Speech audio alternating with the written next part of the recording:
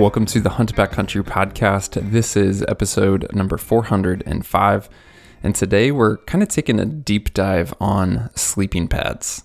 Pretty simple gear for sure, but there's a lot that you can overlook or misunderstand about how to select a sleeping pad, even how to use one, as funny as that may sound.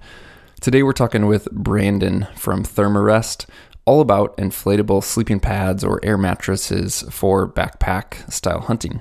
This is a great conversation. I've been using Thermarest pads in general, but I've used a ton of different brands, Big Agnes and Nemo and all kinds of sleeping pads for many, many years. But I still learned from this conversation, and I know that you will too. As always, guys, appreciate you tuning in. If you have any questions or feedback for us, send an email to podcast@exomountaingear.com or look for the link in the show description that says leave a message. Also, it would help us tremendously if you share the show with a friend or leave a rating or review in whatever podcast app that you are using. We don't do any advertisements or anything like that on this show, and the only way that it grows is by your support and sharing and reviewing the show. So thank you for doing that. Right now, though, let's go ahead and dive into this conversation with Brandon from Thermarest.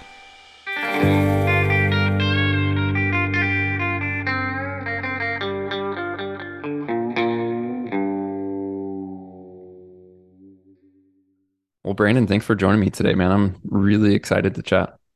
Yeah, I mean it's what I've done for a number of years, so I once you get me going, you might have to tell me to be quiet. Well, I appreciate it, man. I was telling you, I'm one of these guys, like I've been using sleeping pads for years and years and years, but I don't, from a product engineering design perspective, I don't know that I know 50% of what goes into them. I just have a fairly informed user and customer that's tried a lot. Um, Before we dive into sleeping pads, let's start with kind of an intro background for who you are, just to give listeners some context. All right.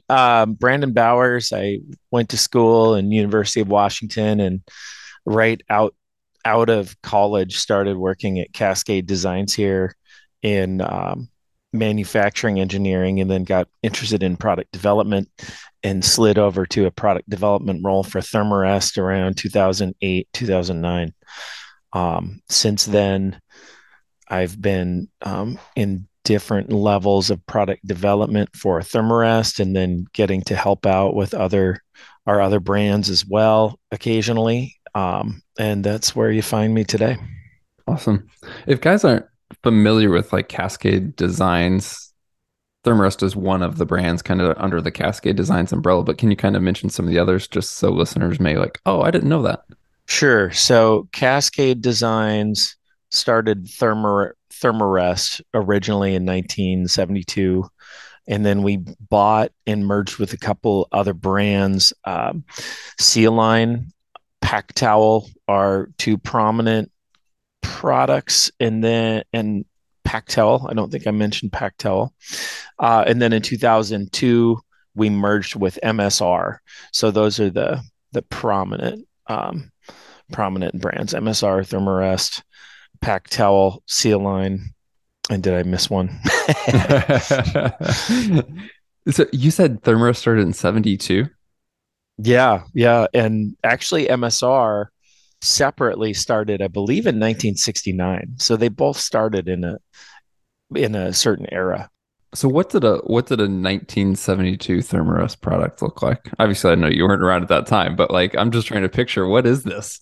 Let's see. We revisited that color at our 40th anniversary, and I love that color our guy came up with it at the time in marketing: school bus yellow. School bus yellow pad. I believe it. I don't know if we only had one size at that point, like 72 inches long by 20 inches wide. Um, a stamped logo, like seriously a rubber stamp logo with a small little brass valve. And Brass I mean, valve, interesting. yeah, So it was an inflatable though. I was curious, was it even in an air pad at that point? absolutely. Yep. No, Okay. that was the whole aha moment in the early 70s. Couple guy, couple people from the climbing world here in the Northwest all sort of knew each other from climbing, and a believe all of them worked at Boeing in one capacity or another. One guy had his job, the other two lost their job and said they were thinking of starting a company. And it was during a weeding moment when a guy leaned down on his little knee cushion and watched it inflate itself. He saw it sort of recover and he could hear it pulling air back in. It was just like a open cell, closed cell combo. Yeah. And that led the team to making some prototypes that started with a 1970s sandwich press. Um, and Wow. yeah, so I mean, it was pretty scrappy, and yeah, that was the whole thing. So So that was the very first concept of an air style pad, like Thermarest started this yeah, game. yeah, a self-inflating mattress that, and the thing that I think is funny is in any technology, I think most people who in product development or just love gear, it's fun to see something that really it changes the whole game, and that's what that was because they were using either rolled up closed cell mattresses or air mattresses, which have no insulation. So Hmm. this this gave you like extra warmth. It packed down extra small. It was extra comfortable. Like it moved the bar in like all of the areas you wanted to move it. So Yeah. it's that doesn't happen very often. Usually it's like an incremental leap, but that was just a quantum leap. So let's jump ahead to talk about I'm curious to start here, like the construction, the elements that comprise a Thermarest sleeping pad.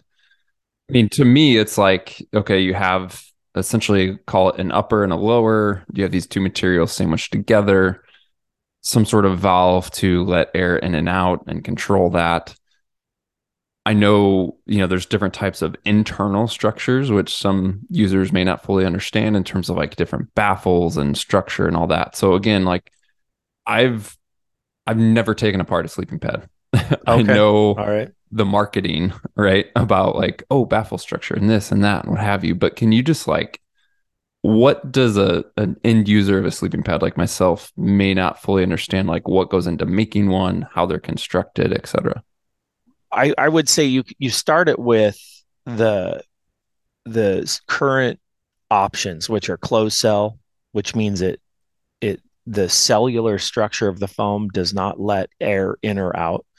So you can't pop them, but they're also bulky and usually not as comfortable. You have your self-inflate, which is has some amount of foam in the as the core, which helps it self-inflate and offers, a certain amount of warmth. And then you have air mattresses, which can vary greatly from just having baffles inside the air mattress to keep it not being just a big balloon, but to keep it flat. And then varying degrees of that core that add warmth to it. Um, so, so when you're considering mattresses, and there's a lot of if you go digging, you can find this online, but you're really balancing those key things out. Is what's the bulk that you're having to deal with? Do you have plenty of space for like closed cell? What effort are you willing to put into it as far as are you willing to inflate it yourself?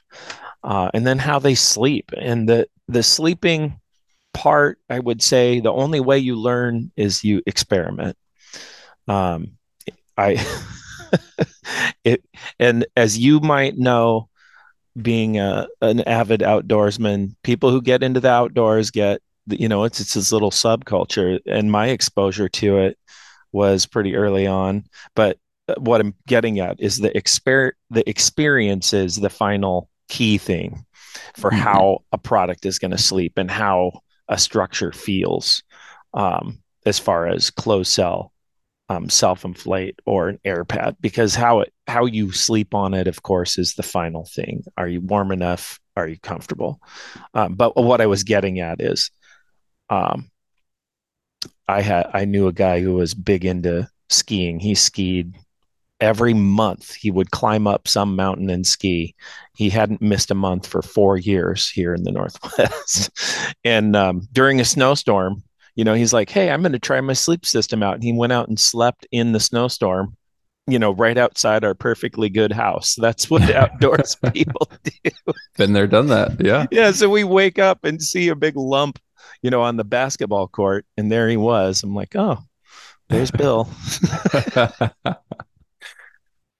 Today kind of want to focus on the air pads, the backpacking friendly stuff, right? And I will Yeah. say for Okay. people who haven't used some of the other more, I'll call luxurious options for like a base camp or what have you, it is a very different experience. Oh, yeah. Um, but when we get into the air pads, like, for Thermarest, it's something in the Neo airline. Talk a bit about that baffle again, and how Yeah. that structure both adds structure to be repetitive to the pad, but also what that does not only for the integrity of the pad itself, but in terms of like comfort. And then where you can maybe talk about what are some of the different ideas or designs, maybe in other air pads from other companies. You don't have to name names, but I just want to have a better understanding of like not all air pads are the same and how they're constructed perhaps differently and what effects that has. I'll start by saying air mattresses all need some sort of structure in them, or they'll just be a big round tube. So when you build an air mattress, um, if you're become a geek like me, yeah, you're always curious about how the structure in the product was made. So very simply, there's vertical structure pads, and that's just a bond between the top and bottom in multiple spaces to hold it together. And it's simple, but it doesn't block any air whatsoever. So the cold air from the bottom travels right up to the top, and they're not very insulative. And so that's what was around, in the 70s.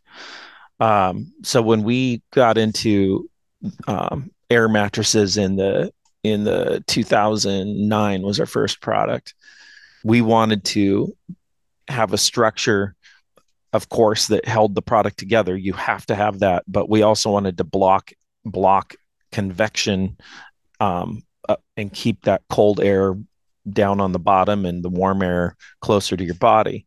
So we experimented with different structures and came up with this Neo Air, what we call a tri-core matrix. So it's a sort of has a structural layer, two structural layers that make triangles going back and forth, and then a center film in the middle that completely blocks air from traveling. At least it can go all the way out around the side of you, on the bolsters, the edge of the mattress, but it basically inhibits airflow. And I would say that idea was really novel when it came out, because it took a simple air mattress that and built-in structure that made it warmer. Um, Now that concept wasn't new to the world, but being able to make an air mattress to sleep on, it really changed that game. So that's the essence of why Neo Air was unique, and we still continue to use it. I would say something that benefited us, not necessarily, we didn't plan it, but that same structure has allowed us to also build in more layers because of the original approach to it. And so that's allowed us to take that technology and insulation and increase insulation. So over the years, that's where our company stands. That's still the height of our technology, is this tri-core structure and being able to tweak it to make it either lighter or more comfortable. Um, super super light, which might not be as warm, or we add a little bit of layers to it, gets a little heavier, but becomes really high R value. And in a nutshell, that is what the competition is also doing. You're looking at different ways to create layers to block that cold air getting to your body. Is that about what you were looking for? Yeah, it's helpful because I don't know that some folks understand that those layers and air separation and call it like migration potentially of cold air Right. um, actually is what's happening internally. It's what we're trying to do is keep that cold air from kind of traveling or migrating up. And I do want to talk a bit more about insulation, but from a technical perspective. But when people hear that and they think, okay, there's this separation, um, does that mean that call it the top and bottom quote unquote chambers, for lack of better terms, when you're inflating are truly separate, like you're filling up different areas of the pad, or is there any like open crossover of air? Does that make sense? Air mattresses are exactly as you say. There's crossover points, um, but they're minimized as much as possible. Um, Anecdotally, there have been a few dual chamber pads out there that do what you say, where you have to inflate multiple chambers as a way to separate air. Um, but they're you really don't need them to be absolutely separated, because when you inflate this mattress and lay on it, you get you get sort of what we call a closed loop system. All the air in there is like it's not coming and going. It's in there until you wake up and take your mattress down or deflate it. So you don't have to have absolute air separation. The air kind of settles in and stays put to a degree. Hence why you don't need to fully separate it. It does travel in there. You have little convection currents, and that's what we're trying to minimize. Hopefully that makes sense. Yeah, no, that was Um, helpful. yeah, and I think when we talk about understanding how this is working, the the best way I think a universal approach would be thinking about wall construction. So most people realize, oh, if I go inside a structure and it has a wall, it blocks like wind, for instance. And then the more robust that wall is, like in a house, the more R value you get from it, which is just a level of insulation, a measure of insulation. So that is where Cascade started. This would have been mid 90s. They took the ASTM standard for measuring wall R value. So you basically, the test is you build your section of wall that you want to use in a home and put a cold on one side, hot heat on the other, and measure how much heat it takes to keep the hot side hot. And that is how they measure. You know, it's more complicated than that, but that was what we started with when we're trying to figure out and measure structures. We're like, oh, let's it's like a wall. Um, and that's I think something most people can relate to. Like if you stuff your wall with fiberglass, it becomes more and more insulative. Yeah, I do want to come back to our value standards, testing, etc. But to to start to talk about the warmth of a pad and the insulation, the so for something like these lightweight backpacking air pads and they're quote unquote insulated, I would assume that a lot of end users, at least what I would say our audience Yeah, would be familiar with insulation from a clothing perspective. And so they're thinking of something like down or a synthetic fiber or what have you. right. But they may not know like what is the a quote unquote insulated air pad. What is that insulation? And I think you said the word film before, Oh yeah. but can you talk about how, and you even said like, hey, we have lighter pads that are not going to be as warm, but we can change the structure to create more warmth, and that comes with some extent of a weight penalty. So I just want to talk about like, what is the insulation in a quote unquote insulated pad? In our Neo Air, there's really two forms of insulation. Number one, we talked about it with the blocking creating cells so that the cold air can't travel near so easily up to the warm body and vice versa. That's number one, and that would just be a physical or convection path. The second one would be the reflective film, and so these are non-bulky, so they're not down or synthetic, and the way it works is a heated body, we'll call it, and that means like anything that's hot, and then a cold body. They Physics tells us they just want to equalize, and there's multiple ways that they equalize. One is that convection, conduction, and then the third is radiative. They actually send out um, heat in the form of radiation and to share back and forth. And by putting a reflective layer in there, we call it a radiant barrier. It reflects your radiant heat back to you. And that was it. We weren't the first to think of this in the outdoors. It had been tried in relative with some success in some like blankets. Interestingly enough, Thermarest tried some version of this 15 years prior to the Neo Air coming out. But it wasn't fully understood, and the technology to benefit from it wasn't really there yet. But in the Neo Air, we added right in the middle this radiative barrier, which again has no bulk, but in that closed loop system in your air mattress, it adds a certain level of insulation just by bouncing your heat back to you. And that would be one of the keys to Neo Air, that it was giving you insulation without bulk. And then, as we've learned, we can add more layers in there and bounce even more of that radiant heat back to you.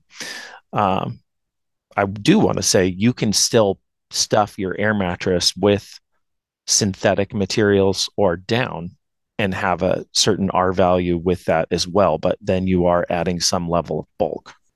So the warmth of a pad, the rating is called an R value. Yep. If I'm not mistaken, it used to be that there were claimed or marketed R values that weren't standardized. So there wasn't a, hey, everyone's on the same page. This is how we come up with R values. Like we're all going to follow this process, this standard. Right. Yeah, there exactly. There was Yeah. not a standard. And that was the case like not all that long ago. And it was certainly the case in my own experience as a customer, call it, because I would like have two pads that were claiming to be pretty similar in R value. And just as an end user, was like, there's no way that these have the same R value. Just Right. not possible. This one slept way colder, etc. Right. So, what is the standard and kind of like, I guess, is it fully broadly adopted in the industry at this point? And like, how did everyone kind of get on the same page? And then Oh if you yeah. can, with that standard, talk about, again, kind of like your wall analogy, but talk about how that testing is actually structured a little bit. I got to be involved somewhat early on this. And Thermarest started using an R value test that we developed ourselves. I mentioned that earlier. Um, it was not standard, as you had said. There was a number of approaches out there in the world. I will say some brands really put effort into it, like we were, to understand it and have their at least internally a standard. And other brands, whether they what their intent was, we're not sure, but we felt it was overstating um, how warm a product would sleep. Um, so in 2015, 2016, I got involved, or Thermarest got involved with an ASTM working group led by MEC, which is a sort of like REI up in Canada, Mountain Equipment Co-op. And this working group did a great job of pulling in multiple brand spokespeople involved in thermarest or in mattress development. And it took a good 3 years to do exactly what you said. Hey, we need a standard. It was driven by the co-ops who sort of were the best to lead it because they had their own shop brands, but they weren't trying to muscle anybody out. They're like, we just want to give our customers the best consistent information, and we don't have that now. So over the process of 3 years, um, multiple ideas were shared and internal standards were shared amongst different brands. And uh, it was a lot of work to finally agree on the way we would test mattresses and a standard formed through that, but it did take a lot of work. So the way it works, it was two things. It was how are we going to do it, and then we need to develop a piece of equipment to do it, and agree on what that equipment looks like. Um, Pretty succinctly, it looks very similar to what we were talking about with the original Thermarest standard. It's a heated hot plate and a cold plate, and that is your bread, and then you put the contents, your sleeping mattress, in between that, and there's a certain amount of force or gravity force that sandwiches them together, and then you measure it. Now, there's a lot of detail in there, like how exact we had to agree on how hot the hot plate was, how cold the cold plate was, what the lab settings were, the ambient air, and then time, how long you did your test, conditioning mattresses because that can affect it. Um, but yeah, so it was a lot of work. It was really cool to see though how a standard comes to be and how a bunch of competing people can work together for the greater good. And that's that's my take on it. Yeah. So how does a an R value number essentially get generated out of this testing? Does that make Oh, sense? good. Like Yeah, what determines the fact that it's 4.5 versus 7, for example? there's a fair amount of good electronics. I think a person who understands electronics, it's probably not that complicated. But what we're looking at is we're looking at the steady state of these hot and cold plates, and then and measuring the heat, sort of the heat consumption of the hot plate as compared to when they're connected by this mattress.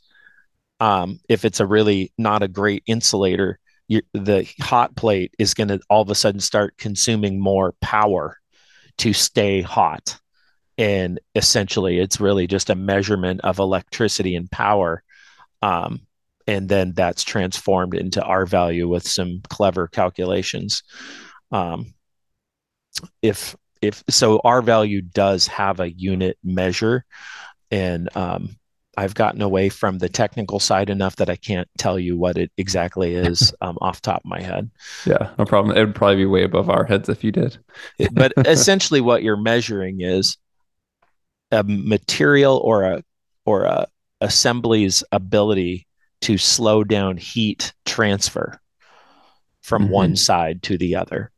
Yeah, like a measure of resistance almost. Yeah. Yep, yep, yep. So we know that eventually, some of that cold affects that warm section. But yeah, you can have R values, I want to say, into the tens and 20s, which is like very little. There's very little heat transfer going on. Is it pretty widely adopted, the standard? So like if I like just off the top of my head, if I think of air mattresses like Thermarest, Xped, Nemo, Sea to Summit, Big Agnes, like those are just brands off the top of my head that I know make them. And I don't know if you know, but like is it prevalent for all of the above to like be on this Yes. standard right now? Yes. And again, when you look at like base kind of a free market for the most part, The way that works is you have these larger customers representing. So they're our customer, REI and MEC representing the user customer, and they really worked to say we're going to adopt this ASTM method and reporting.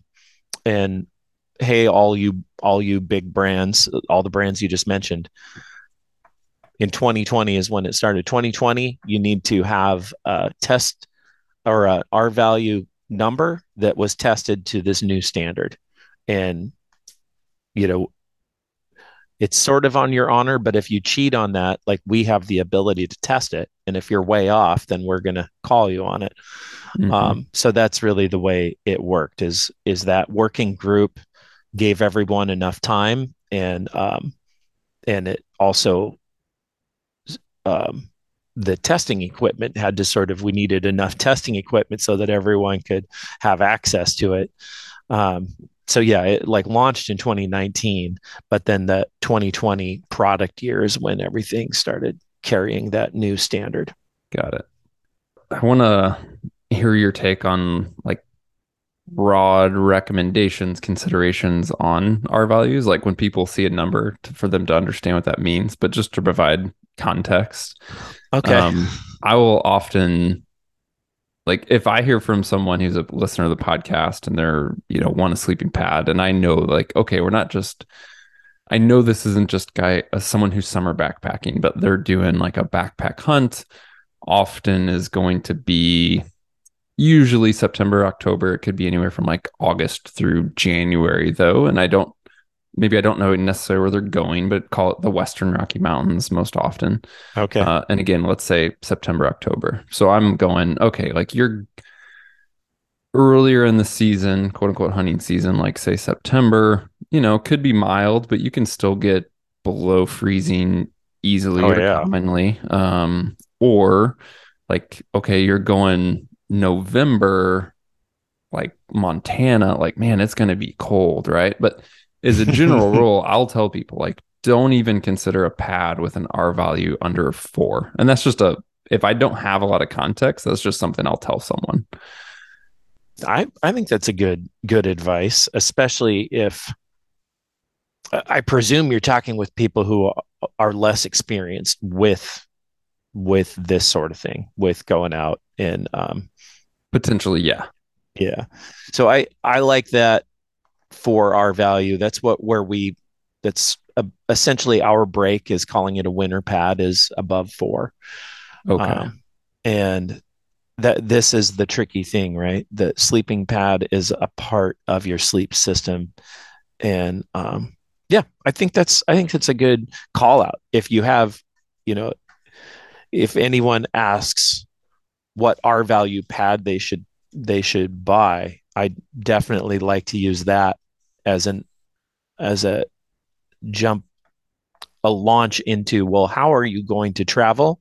Are you in a Mm-hmm. tent? Are you out of a tent? Are you cowboy camping? Um, do you sleep in sleep clothes? Are you bringing an extra pair of clothes? And then, of course, like where are you going? Are you going to be up at 1,000 feet potentially? Um, are you going to be on snow potentially? Um, and it's because it all affects that. But of course, having a super solid 4 to 5 R value is always a good idea when you're not possibly sure what could happen. You threw out some variables there that are just great to consider. Like you said, not only when and where, which is where I tend to focus, but you're talking about, you know, clothing, sleep clothing. Often for a guy like in our audience who's doing a hunt, it's not like they're essentially wearing what they wore all day. Mm, Potentially just taking layers off, potentially sleeping in just a base layer, but they don't have like necessarily extra clothing to change into. okay. Obviously seasonality, things like that. But like just I guess this maybe would be helpful. I'm just Yeah. gonna pull two products from your line. And again, we're trying to talk broader concepts too than just your products, but Yeah. illustrative, right? Take the Neo Air X Lights, the newer NXT. I see the R value is 4.5.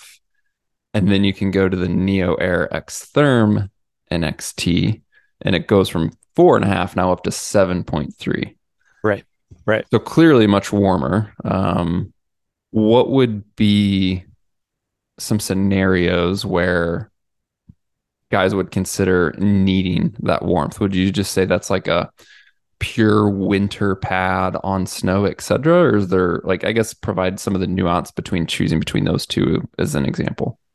Yeah, this is a great question. And it's a question, believe it or not, that still, like we were talking about this last week on when does an extherm become too warm? Um, I would say anytime that you're going below freezing or below. I've not heard anyone say, "Boy, I wish I hadn't had my extherm. It was too much." So I think because of all of these other factors that you can regulate with shedding clothes, adding clothes, um, and etc. The xtherm, I would say, is freezing would be when you know, hey, it's going to be below freezing. I would say people are finding that the xtherm is not overdoing it. Um, Now your X light can be, it does work fine at below freezing, of course, at a 4 or 5. Um, However, if you could find yourself in a snap change of weather, I think that Xtherm is well worth it for someone who's hunting. And I imagine the thrill of the hunt could bring you into situations you weren't expecting. So that X light, I would say, is really. I don't want to underestimate it that it's not a decent winter pad, but when you get into needing to sleep on snow, um, as you like, yeah, I'm definitely going to be on snow. Then I would just say jump for the Xtherm. The added R value is worth it, and the only time you start thinking that maybe it's too much of a pad, I mean, that's in a definite summer situation. But in the fall, yeah, people aren't complaining about having that added R value much. Okay. So if it's, let's say, not sleeping on snow is likely, but it is likely to be at or below freezing for lows, the Xtherm is still essentially versatile enough. Yes, yes. And this again is where that experiment comes in. Um, Fortunately, um, well, I have access right to these products, and I've learned sort of what I want and need. And I've slept in below freezing on our Uber lights, which in a quilt, which is a 2.3, right? But I'm using sleep clothes, and I wasn't hunting. I was like going up for a night, so I'm like, well, if I'm cold, I'll survive the night, and I'm with a bunch of people. So, um, Mm-hmm. but in a hunting scenario, I always think a little bit more unexpected. I'm glad you mentioned quilt too. So I'm curious how often that comes up because we get it. We've talked about quilts versus sleeping bags, our own experience. We've had in-depth podcasts with people who make both and talked about differences, pros and cons, etc. Um, in general, and whether this is based on what you see with customers or your own personal experience, do you find that quilts require a warmer pad to be quote unquote as warm? Is that a consideration that you would make or encourage maybe people to think like, oh, if you're using a quilt, lean towards a warmer pad or no? Oh, that's a tricky question. Just because I don't want to mislead people. How about this? I would say folks that have jumped up to a quilt in that sort of sleep adventure, I would say they're probably more likely to have a warmer pad in general because they understand that the quilt is open ended, and it can come off and you can find yourself with a breeze. I think that's a fair statement. Myself, I don't feel I'm qualified enough to speak to that, namely because I haven't used a sleeping bag in a number of years. I don't like the constriction of them. And um, yeah, so I don't have a good comparison. Yeah, no worries. That's still good. I want to talk a little bit about comfort in terms of these air pads, these ladder pads, and I think some people have maybe misconceptions about how comfortable they can be, or maybe they've used a certain one that wasn't comfortable, but don't understand that necessarily they can be comfortable. And feel free to take this in any direction in terms of the construction of the pad, the size, the thickness, but like another example of that, and we've said this on the podcast numerous times, and this is just from our own experiences, like finding quote unquote your preferred air pressure. Because, Oh yeah, yeah. like I used to just assume years ago, like, oh, you blow up a sleeping pad, meaning you fill it up, stop taking air, you go to sleep. And it was like, oh, actually, I want, for me personally, to run way less pressure than Okay, quote yeah. unquote full, right? So again, I know there's a lot to throw at you, but I just want to talk about comfort of a sleeping pad a bit. Again, whether that's the construction, the size, or things like quote unquote tips and tricks or what have you. Wow. Well, I'm glad you brought that up. I think even experts or experienced people sleeping on a mattress can forget that. Oh, hey, I can adjust this, um, such as the air pressure. Definitely, air pressure gives any mattress a different feel. If it's overinflated, underinflated, etc. So, I would say always do that with a mattress that you're trying out. Don't just test it at one pressure. Second thing, unfortunately, what we lay on, initially, we might like. And then when you wake up in the morning, you might go, oh, that was too soft or that was too firm. So again, that's where that sleep experience just, there's nothing like just putting a bunch of nights in and learning what you like. Um, I will say the structures of different products out there, our product, the Tricore structure, has what we believe to be the um, best support as far as it's when it is at a lower pressure, like it's not prone to shifting around so much because we have many welds. It's a weld every 1.9 inches, and they're across the whole length, the whole width of the pad. So so structure does matter as well of an air mattress and how it was built and how much welds are in there and what the material is inside of it. For instance, the material can be stretchy a little bit, so it can give you um, a little bit of a bounce or a cushion. Um, all of those things do matter, and the best way to try it is just to experiment with it. Um, one more thing I wanted to mention is if if one of your folks listening to this says, well, I want to try another pad, but do I have to go buy one?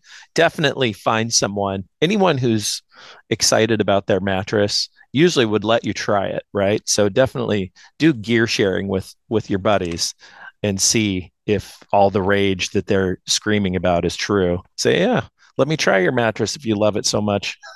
Yeah. It's not everyone can go buy, four $200 mattresses, and it's sort of a pain. So, What is new in the NXT? Because this honestly seeing the announcement of that, like I've used previous products from Thermarest, and then I saw like, oh, there's an update, there's new, etc. And part of that is what spurred like, oh, I should reach out to those guys, like see if we can chat. Um, so I've seen, some of the quote unquote literature marketing around what's new, but I would love just from your take, like what's new and updated in the NXT. all right. Thank you. You setting me up with a perfect platform. I'm Okay. genuinely curious. So the tri-core matrix in that original Thermarest is still pretty much there. What we've done is we've refined the layers and where they're positioned, um, for the radiant barrier layers. So we've added an extra layer. I'm sorry, for the X Lite, we've added two layers. So the center layer now has um, three radiant barriers, which sort of stack up on top of each other and gave us that added warmth. Um, and that would be the key thing for the X Lite. So we had a better new strategy for how to add in those radiant barriers and to reduce noise. Some of these radiant barriers can be quite crinkly, and that was something that we wanted to address. The fact that it's quieter, is that just a change in materials, period, or was that have anything to do with like the construction or the application, I should say? Little of all of that. The material itself is not really new, but the how thin it was and how many, like I said, how many layers and where it was positioned. All of those were considered in this new product, and they're a little different. Okay. We did have one layer in the old X light, so in that regard, the radiant barrier is still about the same position, I guess. Now Okay. The X Therm benefited very similarly from that, um, with the three layers in the center as well. So that would be the key thing for the X Lite and the X Therm. There's more behind the scenes work, of course, that we're doing that I is kind of boring, but and probably best if I don't share that. But that's that's in a nutshell the key difference. It quieted it up, added our value. What would you say to someone who has had a previous poor experience with an air mattress? One of those leaks, issues, very uncomfortable, cold, hard nights on the ground because of that. In general, would you just say that pads are more durable these days? Would you say pretty similar? You just kind of need to take some care or caution because knock on wood, I've had extremely reliable performance and durability um, from Thermarest pads as well as a few others, really. And that's over Yeah. a lot of nights. This is the that challenging question. I If it were me, I've bought into the air mattresses, and I would say the market has as well. It we were teetering on. There's still, and you bring it up. The argument for what if it goes flat is very real, but I would say that the majority of users out there have accepted that. Now, my personal strategy on that is it really depends on how willing you are to put up with a potentially cold night. And then what risk level are you at? So if you have a hunter, your group's going out and they know they're like a day in, it's going to take us a day to get to where we want to do our hunt. And so there's a certain level of risk there, and it could be cold. I would say then it really is a judgment on balancing that risk. The way most people are doing it is to carry a closed cell pad like a Z-Lite for our brand. So it gives you that protection if you do have a puncture, that you're not just right on the ground. And then the other thing with those closed cell pads is they're highly versatile. Uh, it's rarely do people bring a Z-Lite and say, "Oh, I wish I hadn't brought that," because there's um, so many other benefits from if you're on snow, giving you a non-snow surface real quick that you can cover with it.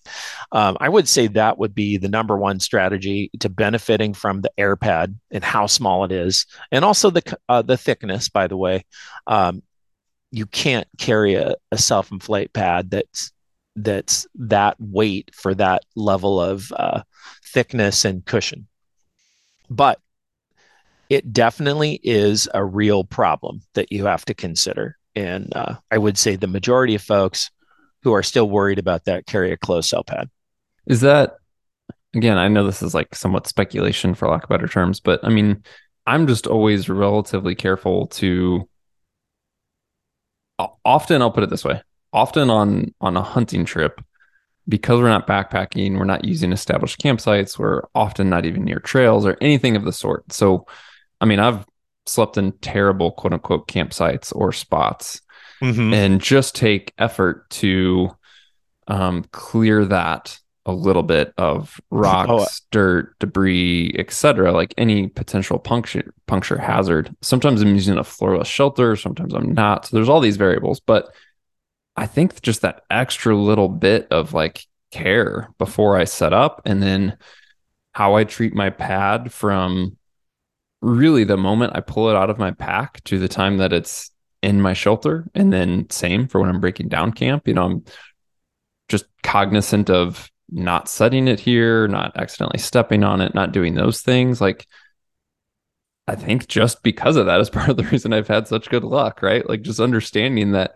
I don't want to say it's a fragile thing, but it's clearly a lightweight air filled chamber that can puncture. And I think as long as you treat it accordingly, they can be very reliable. yeah, certainly. And I do think that it's one of those things, like you said, they are fragile. You said they're kind of fragile, and be like, yeah, they are to a degree. Yeah, I think it's sort of like a phone. Like I'm sure there's people out there who've never broken their phone, and then there's people who've broken many phones just because they're klutzy or they just take less care. And I think it comes back down to that of gaining that experience. And for you, you've proven that you're taking care of your air mattress. You don't have to look at too many reviews to find where people aren't taking care of their mattress and they don't even understand it. So while I agree with you, I would say the level, what taking care of gear means to everybody is different. And then just learning what thing I have to tell you a story that's really Yeah, funny. please do. We This was like 10 years ago, but we had some new product out there that we wanted to get field tested. And one of the sales guys at the time he's like, I'm going for a 7 day trip. I'm taking my 13-year-old.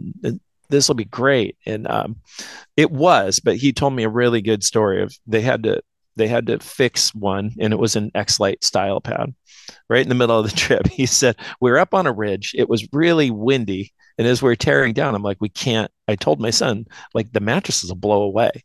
So go put that rock on this. And he's like, I literally watched him grab a shard of like 20-pound granite and just drop it.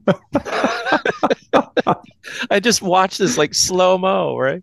Yeah. No, he's like, it punctured through the top and the bottom. Wow. And no, we're not all 13-year-olds, but you're like, oh yeah. Yeah. So clearly the 13-year-old did not get it and he learned a lesson. Hopefully. Yeah. Oh, that's Love funny. that story. He's just like, that isn't the way to do that, son. Right. Yeah, I mean, even mentioning top and bottom, I don't know if most people would know or not, but I know that like for you guys anyway, the bottom is more, it's a heavier denier, it's a tougher material than the top. So even potentially something like if you do set it out, try to keep the bottom side on the bottom No, because it's uh, tougher. no, that's true for the X Therm. The X Lite is using the same fabric top and Oh, is bottom. it? Yes, it Okay. is. And that would be Gotcha. one other thing that with that more extreme cold weather pad, the X Lite, that is our strategy is make that Okay. bottom a little more durable. Okay. Does that have to do with the warmth or what's the reason that that is the case on the X there? The X Therm tradition goes way back to 2012. So I wasn't as heavily involved in the development of that one. Hmm. But it comes down to that level of risk and extreme that we wanted a pad to support. So we wanted something that you could take at like 0 degree weather and be Hmm. confident of it. So that comes where the heavier fabric. Got it. Well, I'm glad that came up because now it's another potential deciding factor for guys who may have been considering between the two. Maybe they want that extra protection. Right. Right. Is there anything in this conversation as we wrap it up that common questions, etc., that we kind of haven't covered that, somebody maybe in the market or just from understanding kind of these air mattresses may ask or want to know that I didn't throw at you already? I think you did a really good job of it. And I would say don't underestimate understanding our value and take a little bit of time to understand and experiment with your sleep and when you get cold and why, and trying to learn from it. Um, I think your people you're selling to, I am not a hunter myself, but I grew up around it a bit. It seems to me they're going to be a little more adventurous and willing to push that limit. So I think that is our best way to learn. But think about it, and a little bit of research goes a long way in this, I think.